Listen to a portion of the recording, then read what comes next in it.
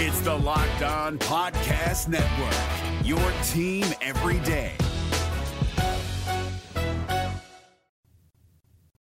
You are Locked On Royals, your daily Kansas City Royals podcast. Part of the Locked On Podcast Network, your team every day.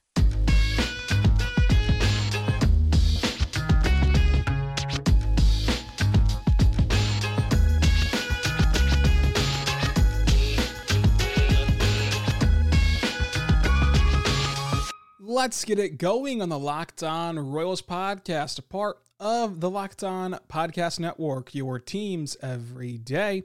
I am your host, Rylan Stiles. You can follow me on Twitter at Rylan_Stiles, but follow the show on Twitter at Locked On Royals is where you want to be for all your Royals needs. On today's show, we're going to dive into spring training. It's opened. The full squad has reported. Games get underway on Sunday. On 610 Sports Radio, you can listen to all the action from the surprise Arizona spring training opening day. On this show, I want to talk about training camp battles to watch for the Kansas City Royals and all about what to expect from the Royals in spring training. So with Kansas City, everything's kind of defined, right? I mean, you know what Merrifield's going to be in there. You know Midas will be in there. You know Perez will be in there. You know Santana will be in there. You know Soler will be in there. You know Benintendi will be in there. You know Dozier will be in there. You know Michael A. Taylor will be in there probably. And then Nicky Lopez.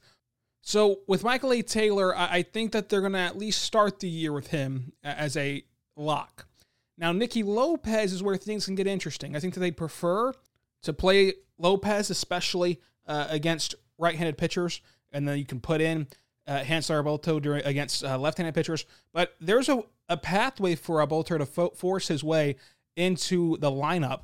Also, I would hope that they're going to at least give Edward Olivares a chance that if he's just tearing the cover off the ball, that you could put him in right field and move Witt back to second base and just maximize the lineup that way. But the lineup is really set. The bench players, I think, are pretty set. I mean, I think that Olivares has earned that spot as that outfielder. I think Kim Gallagher is going to be your backup catcher. And then Alberto is going to be your middle infielder that can just play all over the place and can really help you platoon with Nicky Lopez. And then the rotation is pretty set. I mean, it's going to be Duffy, Keller, Minor, Singer, Bubic. They've talked about Jacob Junis. They've talked about maybe a 6-man rotation. I think that ultimately, though, it'll be a 5-man rotation with those guys in some order. For me, the order for me would probably be Keller, Singer, Bubic, Minor, Duffy. I'm not sure how they're going to line it up after spring training, but that's just me. Now, the bullpen, there are spots open. You have the two guys on minor league deals, Wade Davis and Brad Brock, who I imagine will earn spots if they just put together a somewhat competent spring. And then you have Greg Holland, Josh Stallmont, and Scott Barlow, who are absolute locks. I think that Zimmer's a lock again because he was amazing before the injury. Jesse Hahn will be a lock. Richard Lovelady will be a lock because you need that left-handed pitcher out of the bullpen. He'd be your only lefty in this bullpen right now with the locks we've given so far. And then Junis. I mean, what are you going to do with Junis, who has 2 options left? So if you want to send him down, you could. But that does not leave a lot of room. That does not leave any room for Tyler Zuber, who I think will be an incredible bullpen arm. And I think that should be in this bullpen. And of the locks we put in there, Stallmont has options, but you're not going to send him down. He's too good. Barlow has options, but you're not going to send him down. He's too good. Zimmer has an option, and maybe he has a slow start from the injury, so maybe he's one that gets sent down just to work on some things, but you want to burn that option right now. Lovelady only has one option, and then Jacob Junis, again, has 2 options, and maybe you want to send him down to continue to have him stretched out as a starter because we mentioned the attrition that will happen this year. I mean, there's going to be a lot more pitching injuries. There's going to be a lot more spot starts needed, and if you can keep Junis stretched out, you'd be able to have him back as a stretched out starter if something went haywire this season in your rotation. There's a lot of ways that can go about it. Again, I'd want to find a way to get Zuber in that bullpen, but who are you taking out? Are you taking out Brad Brock? Are you taking out Wade Davis? Are you taking out Kyle Zimmer? Who are you taking out who's not making the team if you want Tyler Zuber in there? Jackson Kowar, I think, is pretty close. I mean, who are you taking out for Jackson Kowar? There's just a lot of different things at play here, so the bullpen will be fascinating. You're going to watch all those guys that I said were locks, and you're going to watch Zuber. You're going to watch, again, Kowar, and see who can make some noise there. Now, the Ryans, O'Hearn and McBroom, They both have 3 and 2 options. So, I mean, they're going to be able to be sent down. I don't think they're going to make the club. Kevin Gutierrez, he has an option. I don't think he'll make the club either. I don't see a way for him to be able to do so. Nick Heath is somebody to watch for. He was really good last year before he got hurt in his limited action. Could he steal that outfield spot from Olivieras? I don't think so. But you can still watch for that. But really, this team is pretty well set. I mean, this is kind of who they are. They only really have Jacob Newberry and Tyler Zuber on the outside looking in with Jackson Kowart for a bullpen spot. So you're really just hammering out the bullpen. For this entire spring training, you're just looking to solidify your bullpen and see what works. I mean, you all know that, spring training, there's not a lot going on. These guys are going to play like 1 inning and then they're going to get pulled.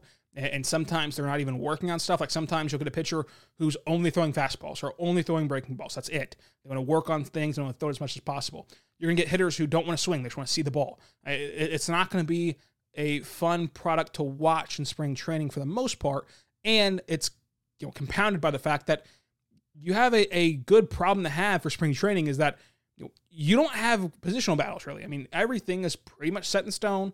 Barring injury, it's pretty much set in stone, and this is what the team's going to look like.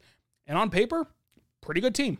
On paper, it's a third-place team that if everything breaks right for them, if every little thing goes their way, which how often does that happen? So again, it's still a low % chance, but if everything breaks their way, then they can be a playoff team. It's a heck of a start to this new era of Royals baseball. This is the first step in becoming a contending playoff team versus a 100-loss rebuilding team. And we'll see what happens. And there's still a lot of question marks. There's still things that need to be answered. We'll talk about that on tomorrow's show, the burning questions remaining for Kansas City. What questions must be answered this year? We'll talk about that all on tomorrow's show. This is Locked On Royals. It's a 3-day-a-week show for this week. But next week, we ramp back up to 5 shows a week.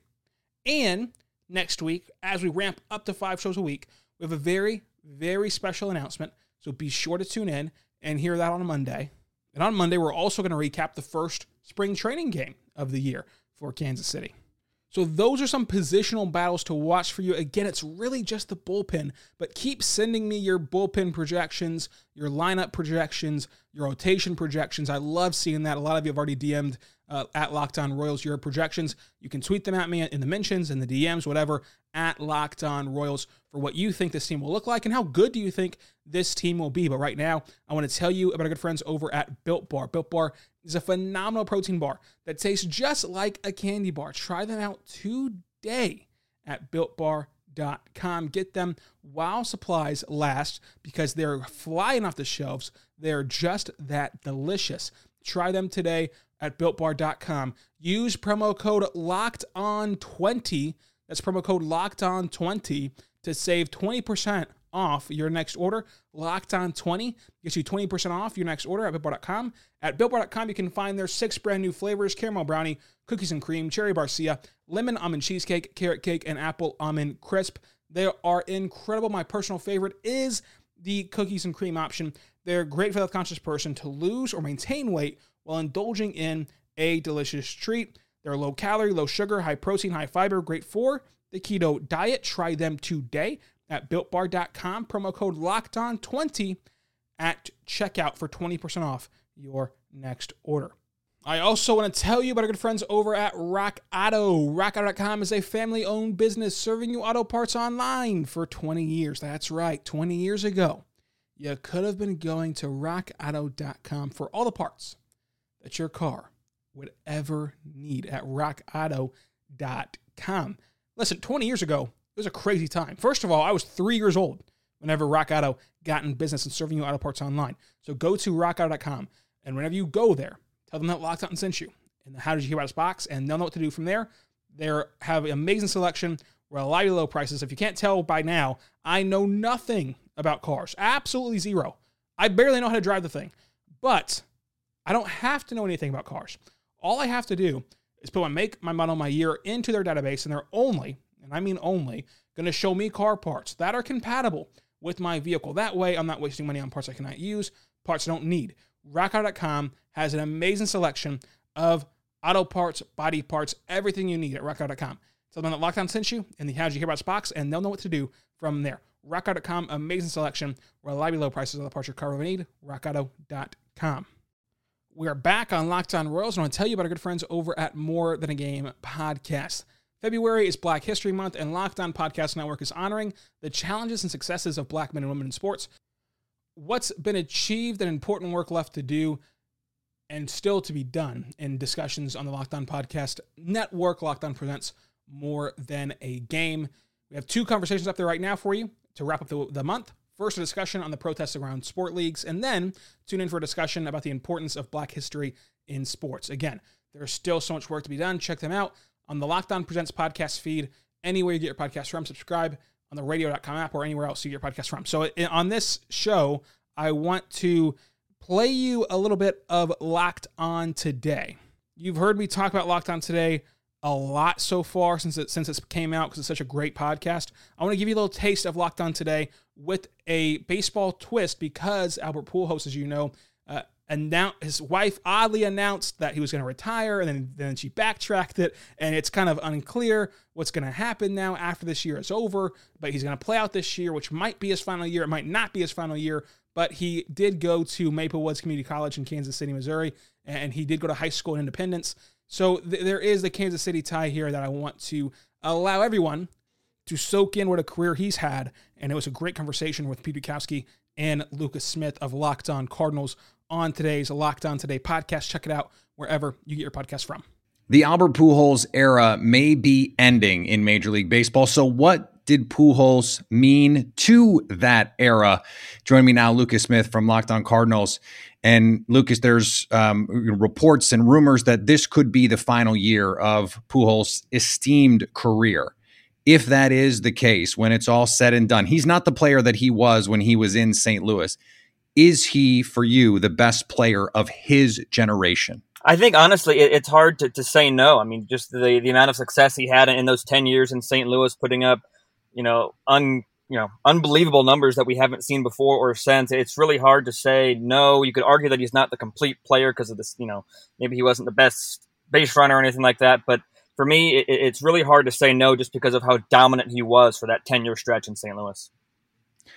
I went back and I looked up his wins above replacement from 2003 to 2010.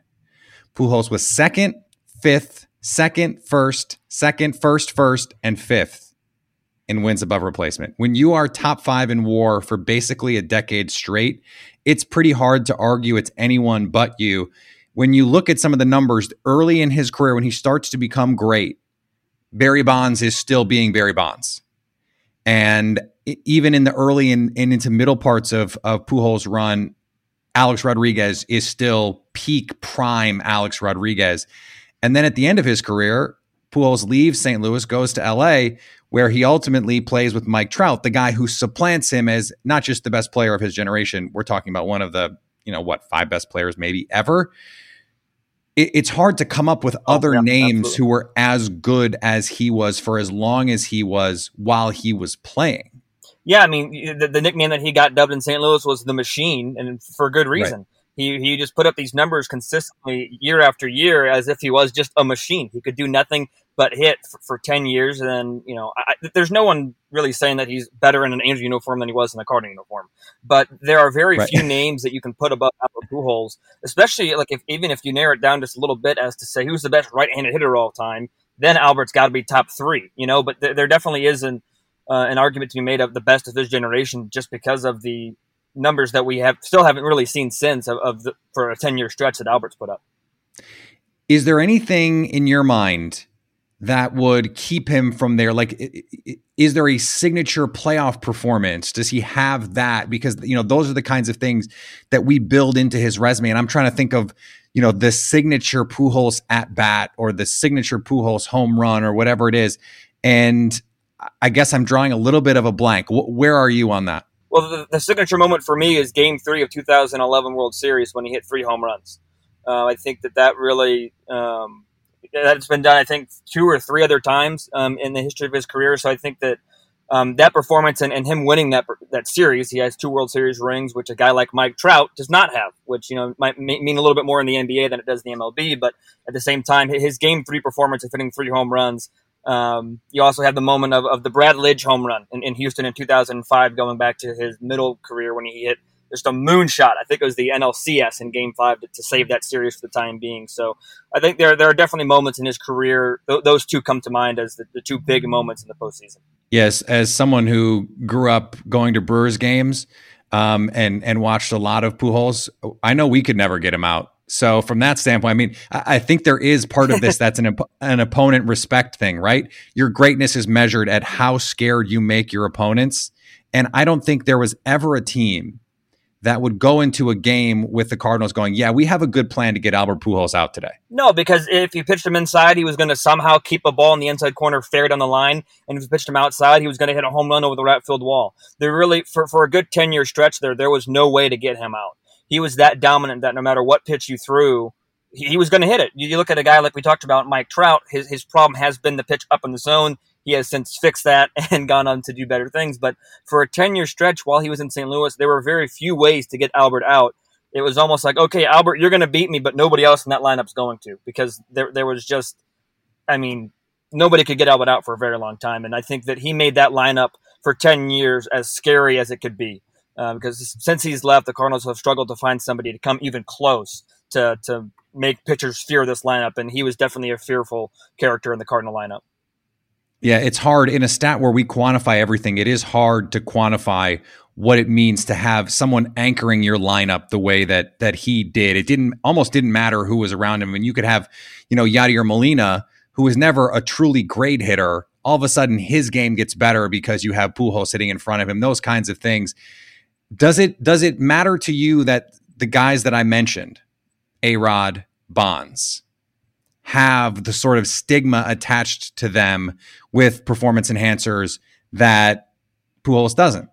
Yeah, I think that's definitely something to keep in mind, and just to say that, while Albert did fall off a little bit when he went to LA, I think he hit 285 the year after, and he's had decent years since leaving St. Louis. But I think that, as of right now, I don't think there's anything out of Albert using PEDs to anything to my knowledge. So I think that for the most part, for him to be playing the game clean and to not have that stigma about him, if he's not a first ballot Hall of Famer, that shocks me. And, especially, then it's always what have you done for me now recently in terms of sports. So I think that he gets lost in the shuffle because he hasn't been at that level for a while. But at the same time, he was so good for so long, then him not having that stigma, I think definitely helps him. To me, might be a little bit biased, but to me, elevates him above Bonds and above A-Rod. So that was the clip from Locked On Today. Big shout out to Peter Bukowski and Lucas Smith. Check out Locked On Today anywhere you get your podcast from, and also check out Locked On Cardinals anywhere you get your podcast from. We'll be back tomorrow to talk about the burning questions that still have to be answered for the Kansas City Royals. Be good, and be good to one another. We'll see you next time on Locked On Royals. Hey, Prime members, you can listen to this Locked On podcast ad-free on Amazon Music. Download the Amazon Music app today.